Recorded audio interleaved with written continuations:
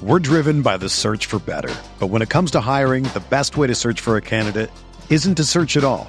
Don't search, match with Indeed. Indeed is your matching and hiring platform with over 350 million global monthly visitors, according to Indeed data, and a matching engine that helps you find quality candidates fast. Ditch the busy work. Use Indeed for scheduling, screening, and messaging so you can connect with candidates faster. Leveraging over 140 million qualifications and preferences every day, Indeed's matching engine is constantly learning from your preferences, so the more you use Indeed, the better it gets.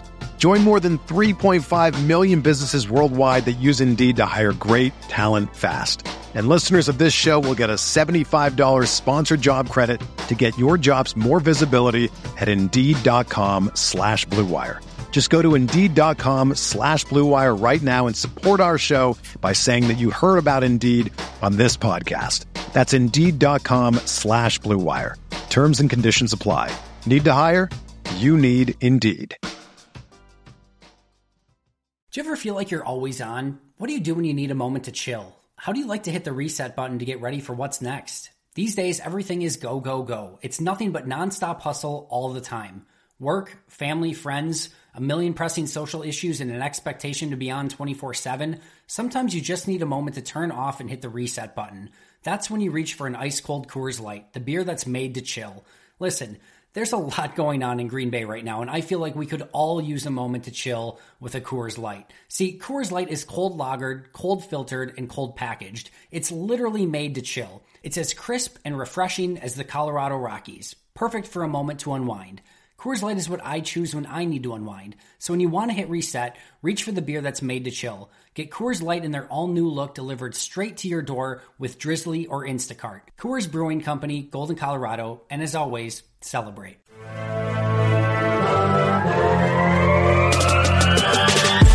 "20 minutes a day, 365 days a year. This is the Pack-A-Day Podcast.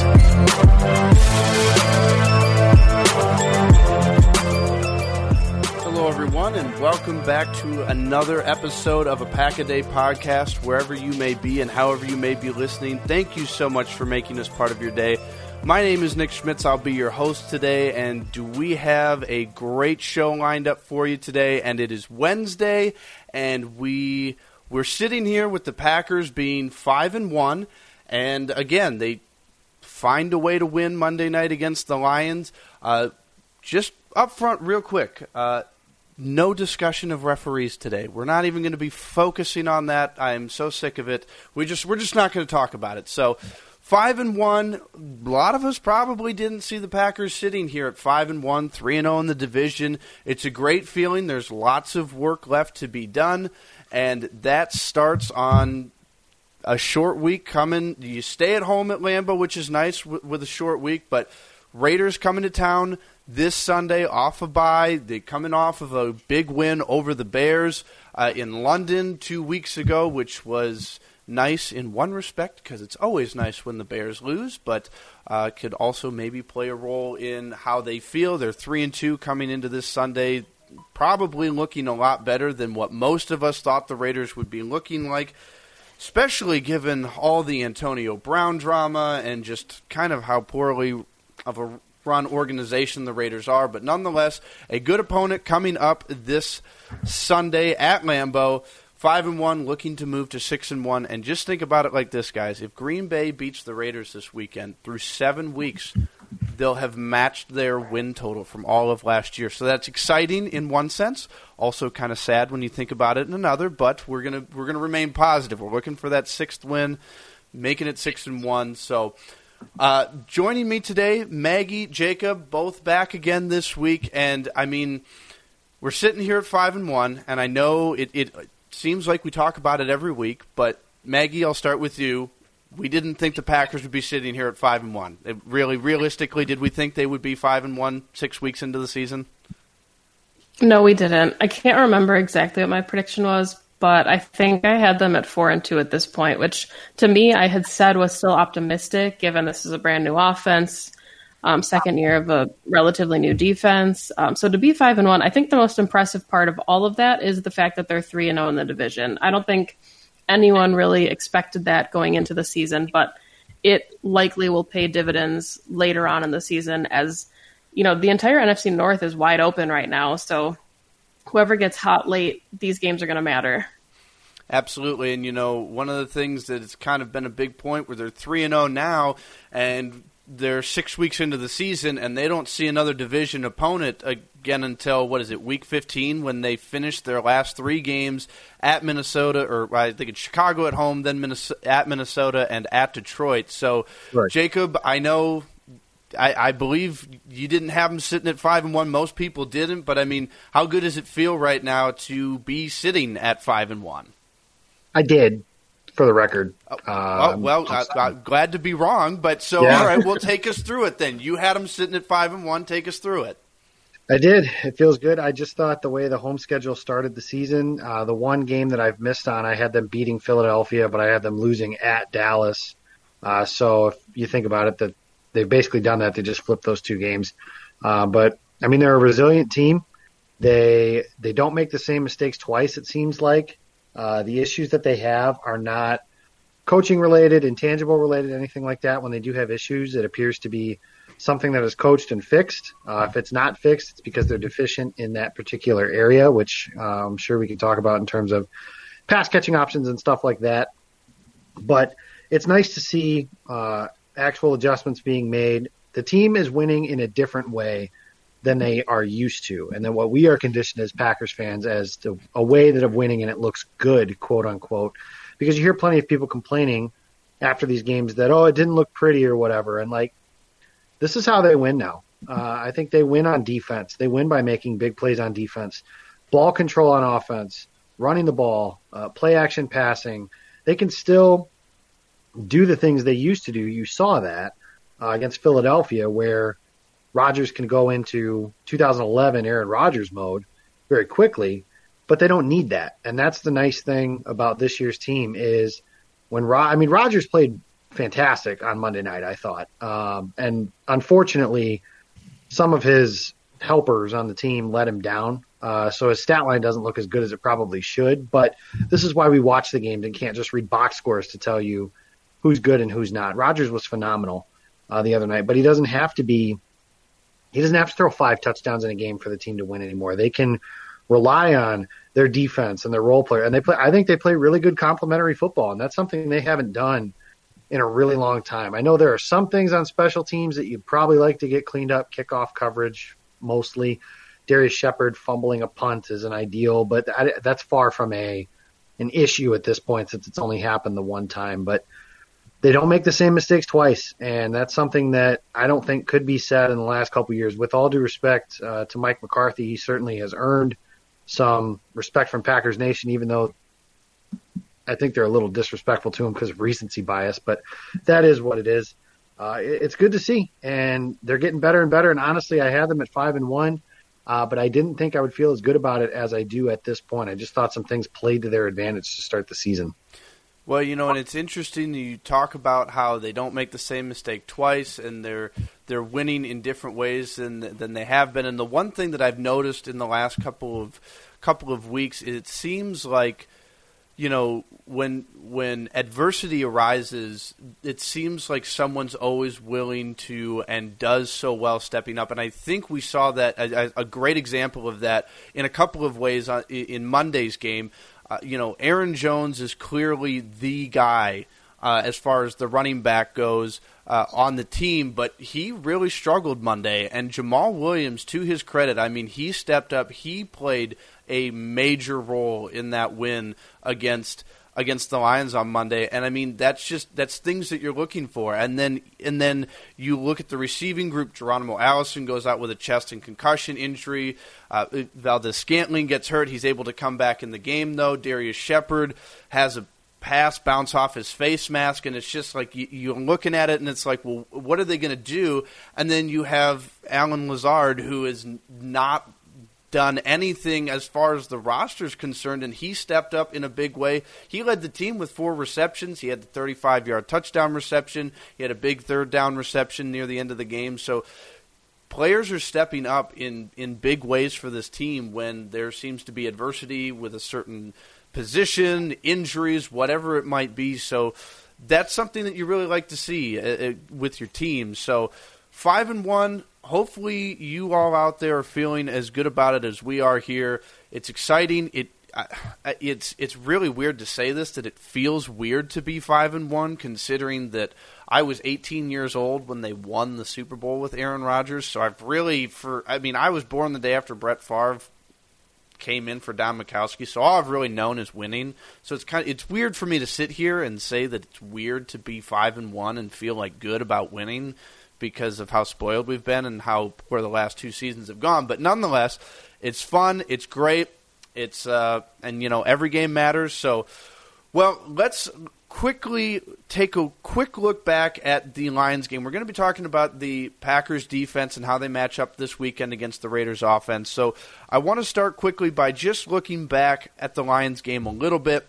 The start of the game for the defense was not great. 2 possessions, giving up 2 home run plays very quickly to the Lions, but ultimately holding them to only 1 touchdown, which I know, Jacob, you probably going to want to argue wasn't a touchdown. Because it wasn't. But, nonetheless, 5 field goals, 1 touchdown, giving up 22 points. They did what they needed to do to make sure the offense was able to stay in the game. So it didn't start out great, but they finished strong. So, Maggie, just some quick takeaways about your thoughts of how the defense looked Monday against the Lions. I mean, I think the entire kind of mantra of this team on defense, especially when you are in a situation like they were in the Eagles game where their backs were against the wall, they've kind of turned to this bend, don't break mentality. And I know they say that a lot, with the defense, but giving up 20 points in the red zone or just within field goal range and not being able to convert on 3rd down, making the Lions settle for those long field goals instead of potentially getting a touchdown. I mean, 1 touchdown changes the entire outcome of the game at this point. So, the Packers defense really tightened up when they needed to. And I think they've kind of proved that week in and week out is that they can be what this team needs to keep them in the game and give Aaron Rodgers another chance. So one of my favorite parts from the Smiths who like to interview together, everyone remembers Aaron Rodgers saying, "We got a defense." Yesterday, Zadarius Smith said, "We got an offense." And Preston Smith said, "We got Aaron Rodgers." So just the dynamic that this team has, knowing that when one side of the ball is up, the other side is or when one side is down, the other side is up. I really like the way that this defense has proven to be resilient, and getting those stops when the Lions crossed midfield was huge. I mean, outside of the touchdown that maybe wasn't a touchdown, the Lions didn't put up much of a fight all night regarding getting into the actual red zone. So it was a big statement game for an emerging defense. Yeah, absolutely. And Jacob, I just want to get some quick thoughts from what you thought of Monday night's game. Now, I was doing some math here. So this was kind of a big point, and I think it speaks a lot to how well the defense is playing. One thing that you noted after the game Monday was that the Lions only had 58 yards of offense in the second half, and I was just doing the quick math here. They only had 299 yards the entire game. And if you take away the 2 big pass plays that they obtained through the air on their first 2 drives, now, granted, you have to give them credit for those, but if you exclude those 2 plays, the rest of the offense in the first half only had 117 yards. If you had the 58 in the second half, you take away their 2 big plays, they only had 175 yards of offense, which, I mean, the scoreboard would say that you probably don't give up 22 points with 175 yards of offense, but I mean, it seems almost bizarre nowadays, even for a team, and I don't like to say a team like the Lions, but they just kind of seem like that franchise where things don't always go their way. But, I mean, it seems even bizarre for a team like the Lions to only gain 58 yards in a half of football, especially the second half in which they led almost the entire game. I mean, Green Bay did not have a lead in Monday night's game until Mason Crosby's field goal at the end of the game. That was their first lead of the game. So how do you explain only giving up 58 yards and a half to a quarterback like Matt Stafford and the receiving group that they have? I think Maggie touched on it. After the first game of the season, Aaron Rodgers said, "We got a defense." And they do. I think that what you discussed there it's kind of the story of the season a little bit. This defense is, in some games, not necessarily like the Dallas game or the Eagles game, for example, but in some of these games, a play or two away from just dominant performances. The 75-yard run by Dalvin Cook. You mentioned those plays for Detroit. Even the Cowboys game, Dak Prescott throwing up a couple of prayers late in the game that happened to get answered. That brings that yardage total down, but they certainly weren't dominant in that game. There was a play where Green Bay was playing Denver and Kevin King lost a ball in the lights, and that turned into a big reception when it probably either should have been knocked down at minimum, if not intercepted. But it's just we talk so much about scheme and, who these coaches are and all this stuff. And Mike Pettine's a great coach. There's no doubt about that.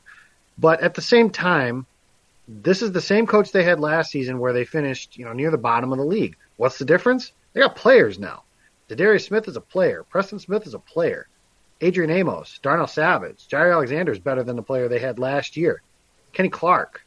They have so many guys on this defense that can play, and they make big plays. Jim Johnson was the former Eagles defensive coordinator, and he's passed away since. But he used to say he didn't care about yardage. He cared about sacks, turnovers, and those are the big two things that he was really worried about the most. Well, the Packers sacked the quarterback at a really high clip. Zadarius and Preston Smith both have at least 6 sacks. Preston's at 7. They have 13.5 sacks through 6 games now. And they didn't get a turnover last night, but their turnovers have typically come in bunches. So, they have a really good big play defense that's also capable, as you saw last night, of shutting things down. I know you said we weren't going to focus on this, Nick, but for all the people focusing on the referees, I'll say this. It was 19-13 when the ball bounced off of Darius Shepard's face mask and was intercepted. The Lions are in Packers territory. They go 3 and out and have to kick a 50-something yard field goal. Would have been very easy, and I promise you, any defense in the last 10 years, Matthew Stafford is dancing in the end zone. He's not last night. Why? Because their defense is better, and it's because they have better players. I know that that's very simple, but sometimes I think we overcomplicate this game and how many things can change and things of that nature. I'll go to the Rams, for example. Sean McVay is lauded as this genius, and the Rams offense can't get out of their own way. Why? Todd Gurley's not Todd Gurley anymore. Cooper Kupp isn't the same player he was last year, and Brandon Cooks isn't having the same impact as he was. Did Sean McVay become less of a genius? No, their players stink, or at least they have stunk, I should say. The Packers have better players. It's not Nick Perry and Clay Matthews. Good players when they had their times. Their times were up. That's not the case anymore. Kevin King is healthy. Jair Alexander is playing well. If they can keep Savage and Amos healthy, that's a really good back four. And then you add in the pass rushers they have. It's a good defense, and that's something that Green Bay hasn't had in a long time. And I don't think that we're sitting back convincing ourselves, for example, the 2014 defense. We were convincing ourselves that was a Super Bowl defense. And it wasn't. It was slightly above average, and they could have gone to the Super Bowl with that defense. But what happened? For all we talk about how the collapse and everything that happened that way, the offense did not play well, and they did not win. And that's just how it was. And the defense certainly deserves some blame for the way that game went as well. So they have a good defense now, and it's because they have good players. Well, good players indeed, and I'm sure I can speak for all three of us here. It's a lot more fun to watch when they have good players and can actually play defense than as opposed to just letting teams run all over you. So, well, let's move on to the Raiders game this coming weekend. So, really kind of a weird thing that happened to the Packers this year. At least it seems strange, and I know back in August I mentioned this, and it seemed strange then, and it seems strange now. The Packers played the Raiders in the preseason this year, and it was odd for so many reasons, most of which was playing on an 80-yard field. I have it on good authority that Lambeau Field will be fully equipped to play on a 100-yard field come Sunday, so we shouldn't be playing on a makeshift field this weekend. But I want to get both of your guys' takes real quick. I'm assuming the answer's no, but it is just kind of interesting to note that you don't typically play a team in the preseason that you then play in the regular season. So is there anything that the Raiders or the Packers, for that matter, can take away? Are they really going to go I guess at this point, do you think it would be more valuable to look at tape of actual regular season Raiders games to prepare for their offense, or is there something that you can go back and look at on tape with the preseason game? And I know I'm kind of really digging myself into a hole because everybody thought that game was so stupid for being played on an 80-yard field. But, I mean, is there anything you can take away from having played them already and I guess actually seen some of them in the preseason? I mean, Maggie, I guess I don't know. It seems like uncharted territory doing something like this. Well, obviously the Raiders watched a bunch of that tape because Trevor Davis had himself a game, and now he's a Raider. So that is my biggest takeaway from that preseason game. I think, the biggest example of what the Raiders can be this season is their upset of the Bears in London. And I mean, Bears fans might say that they didn't have Mitch Trubisky, which is probably honestly a blessing in disguise at this point. But the Raiders did whatever they wanted to that Bears team. And I know that we all kind of thought that maybe the Raiders would be one of the few layups on the schedule this season, but they look really good. Derek Carr is playing better than I think maybe a lot of people have given him credit for. Despite the Antonio Brown situation, they still have some talented wide receivers, some speedy guys.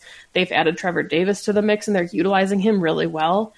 So it's going to be interesting to see kind of what this Raiders team looks like at Lambeau Field, given the performance that they had last week. And another interesting dynamic is the fact that the Packers are now facing their second team coming off a bye in 2 weeks, given the Raiders quite a bit of rest after that Bears game. But I'm sure that's a conversation for later. Well, Maggie, you brought up Trevor Davis, and that's a perfect segue to you, Jacob. Trevor Davis was somebody that, I guess I was surprised to see the Packers trade him, only, 2-3 weeks into the season. I don't know, maybe you feel different. Maybe it wasn't a surprise to you. But, nonetheless, he was on this roster to start the season. Now he's in Oakland. He's coming back to Green Bay to play against the Packers. Does Trevor Davis have any impact either A, on the field, or can he give any credence to John Gruden and this offense about this Packers defense from what he was able to see through the first 2-3 weeks of the season? Yeah, I'm sure there's some of that he can do. Ultimately, I don't think that stuff matters nearly as much as people make it out to. Like, what was it? The Raiders signed Kendall Donnerson to their practice squad today. The advantages that are gained from that, I think, are minimal. As for Trevor Davis's impact on the field, they've used him in a variety of ways. I know he fumbled at the 1-yard line, which kind of sums up his career to date relatively perfectly. But, he had a couple pretty nice plays against the Bears. He had a big touchdown run earlier in the year after he signed or was traded to Oakland. And, the Raiders are finding ways to use him that the Packers couldn't, which I still don't fully understand. And I'm not going to make Trevor Davis out to be, the next coming of Deshaun Jackson. But I thought that there was a skill set that he had that they could use in the offense. And the Packers disagree. Brian Gutekunst disagrees, and that is what it is at this point. We'll see if that ends up mattering. Ultimately, the state of the Packers receiving corps isn't all that different if Trevor Davis is on it. I think he had a total in Green Bay of 3 catches in 4 years or something like that. So there's not a lot of production there, I guess, to lean on. But I don't think he's going to have a whole lot of impact in Oakland. I think that maybe he can run by one of the guys because, honestly, thinking about matchups, Jair Alexander is probably going to draw Tyrell Williams, and then Kevin King and Tramon Williams will just kind of play the matchup game from there. But really, defensively, I think what I learned the most about the Raiders was their offensive line is good. And that's something that I didn't expect, or at least they played really well against a Chicago team that has a very good front seven, and they ran the ball down their throat. Josh Jacobs running behind Colton Miller, who I made fun of pretty frequently when they drafted him, and it turns out he's been a pretty good player. Richie Incognito, say what you will. I know that there's plenty of credence to that. He's not a nice person. I don't want to go down that rabbit hole, but he's not a nice person, but he's a good offensive lineman. That's why he's on the team. He's done a good job for them from the blocking standpoint when he's not getting flagged for personal fouls. So maybe the Packers can get an advantage that way on him, but he's done well. Trent Brown, they paid a lot of money for to be their right tackle. They've got some players up front, and Josh Jacobs is a good running back. He's helped Derek Carr, who I don't have a very high opinion of. I think Derek Carr is graded on a curve because he's better than David Carr, but ultimately he's nothing special in terms of a passer. I definitely think the Packers can harass him on Sunday and get him into some trouble with that. But to answer your initial question, I don't think Davis helps them all that much. Well, and Jacob, you mentioned the offensive line, how they played against the Bears in that game against in London, and it was actually very surprising. Being somebody that watches the Bears because they're in the division, it was very surprising to see how well they ran the ball. And Maggie, I want to turn it over to you. Josh Jacobs, he's a rookie out of Alabama. He's been playing really well so far this year, and it's kind of weird to think about because you had the Eagles game where the Packers defense couldn't stop a nosebleed in the run game, and then you take that game and you have a 10-day turnaround and you go to Dallas, who's got arguably one of the best offensive lines in the league, along with one of the best running backs, if not the best running back in the league, and you expect Ezekiel Elliott to run all over the defense. The Packers, for many different reasons, were able to hold him to under 75 yards rushing.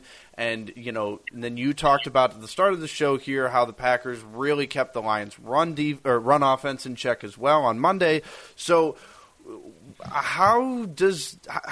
what should we expect from the Packers' run defense, given the way they've played the last 2 weeks, given what we saw with the Eagles game, and given what we know about Josh Jacobs and this offensive line in Oakland? Where do you see that matchup going, and is this going to kind of be one of the keys for this Packers defense in order to be able to keep the Raiders low scoring enough to be able to get the Packers a win? Yeah, so I think that the Raiders really do rely on that run game quite a bit. Josh Jacobs is averaging 86 yards a game. He has 4 touchdowns on the season. The Raiders rank 8th in the NFL in rushing yards per game, so he is someone that they're utilizing quite a bit. The Packers are 23rd in run defense, so that probably will be the key matchup there. Can the Raiders get the run game going? Can the Packers stop the run? But defensively, the Packers held the Lions to their season low, which was 56 yards. Johnson and company were only averaging like 2.8 yards per carry. So that was the first time that the Packers held a running back under 100 yards since the Bears game week 1, and I think more of that maybe had to do with the Bears turning away from the run game than really the Packers were stopping the run game. So this is finally the defense coming into their own, understanding how to defend the run. And honestly, someone who I think deserves a lot of credit for that is BJ Goodson, because he's played pretty well these last couple weeks stopping the run. And Dean Lowry also had a really big game Monday night.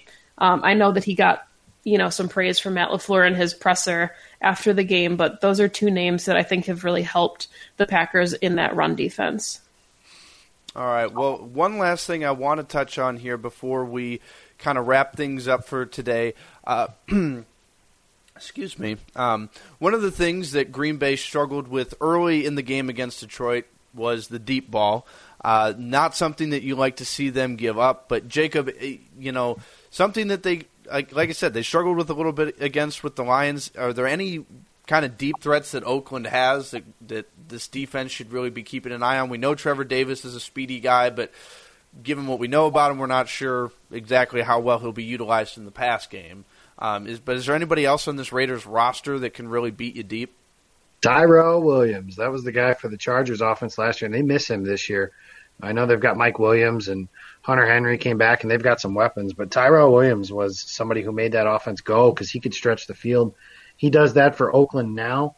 And it's something, it's not a small thing when you're talking about, with all due respect, Will Redmond's a nice role player. He's not Darnell Savage. And Chandon Sullivan, again, a nice role player, but this defense is definitely better when Savage is on the field. Breaking news there, right? But Tyrell Williams is their guy, and I think that's, again, why he'll draw Jair Alexander for the most of the game. He's not a bigger guy, but he has that downfield threat. This is a guy a lot of people wanted the Packers to go after in the offseason when they were looking at wide receivers. Now, he ended up getting a really big contract.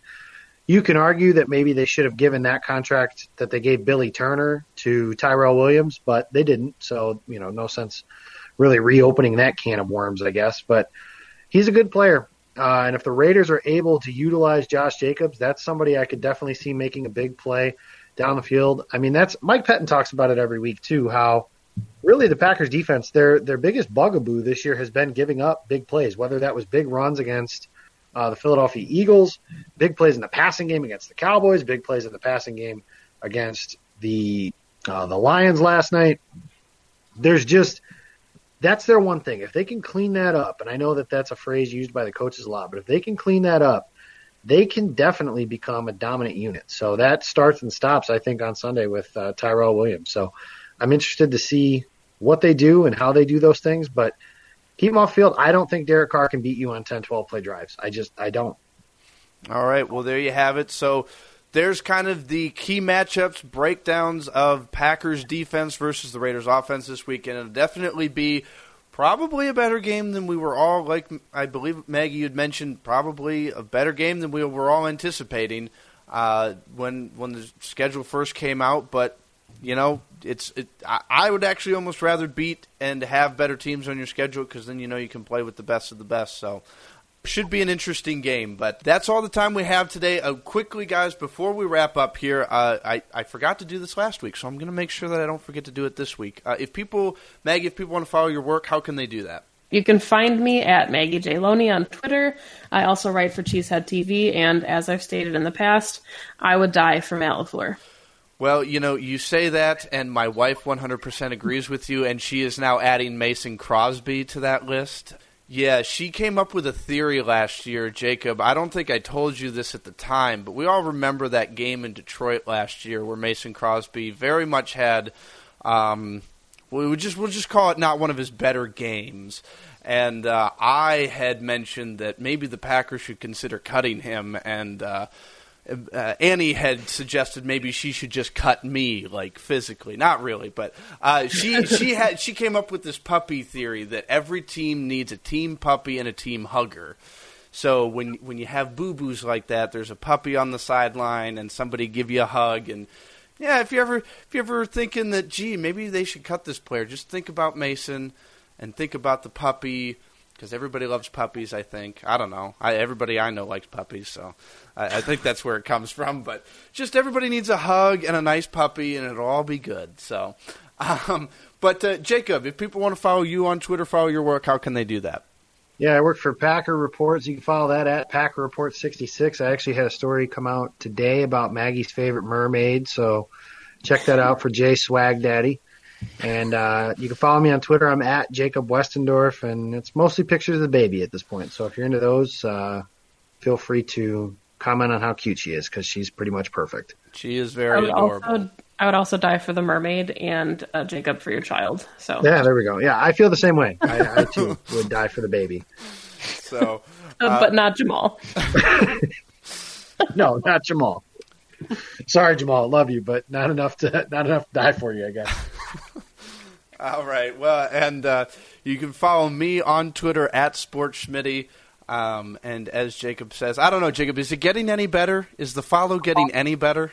It is. Yeah, you've got your blog that comes out every so often. So I like to point out that it talks, and that usually leads to your wife making a joke or two about it. So, I mean, it's pretty entertaining. What were we going back and forth? Oh, we wanted Annie on the show, and that didn't happen. So, yeah, I'm now in the process of getting more equipment to make that happen. So, maybe sometime in the next couple of weeks, I'm sure all she'll do is come on here and say how she would die for Matt LaFleur and Mason Crosby, and that would be about it. So, but, you know, could be fun. So, but yeah, you can follow me on Twitter at SportsSchmitty, and I guess whenever I have blog posts, I'm trying to do it weekly, just for some of my own writing. I'll just post that on Twitter. There's no website like Maggie and Jacob here. I'm not as sophisticated as the two of them. So with that, make sure that you are liking and subscribing to the podcast on your favorite podcasting platform, and make sure we're talking about Twitter here, so make sure you're following the Pack-A-Day Podcast on Twitter at Pack-A-Day Podcast. And thank you so much for listening, everyone. 5-1, it feels great. Let's make it 6-1 this weekend over the Raiders. Thank you so much for listening, everyone. And as always, go Pack Go.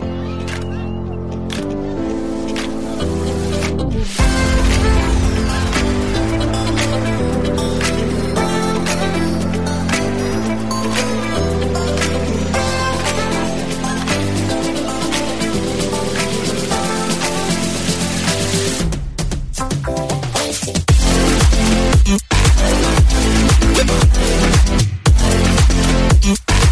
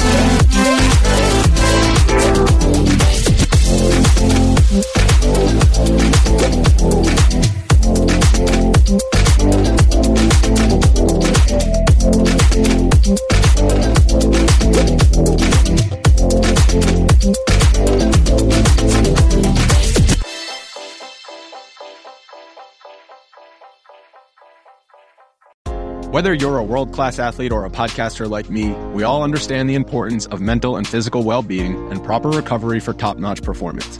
That's why I'm excited that Unified Healing is sponsoring podcasts on the Blue Wire Network. Unified Healing is a new and super innovative global network of wellness centers powered by Energy Enhancement System, or EE System. If you haven't heard of the EE System yet, then you'll want to listen up. This technology promotes wellness, deep relaxation, purification, and rejuvenation.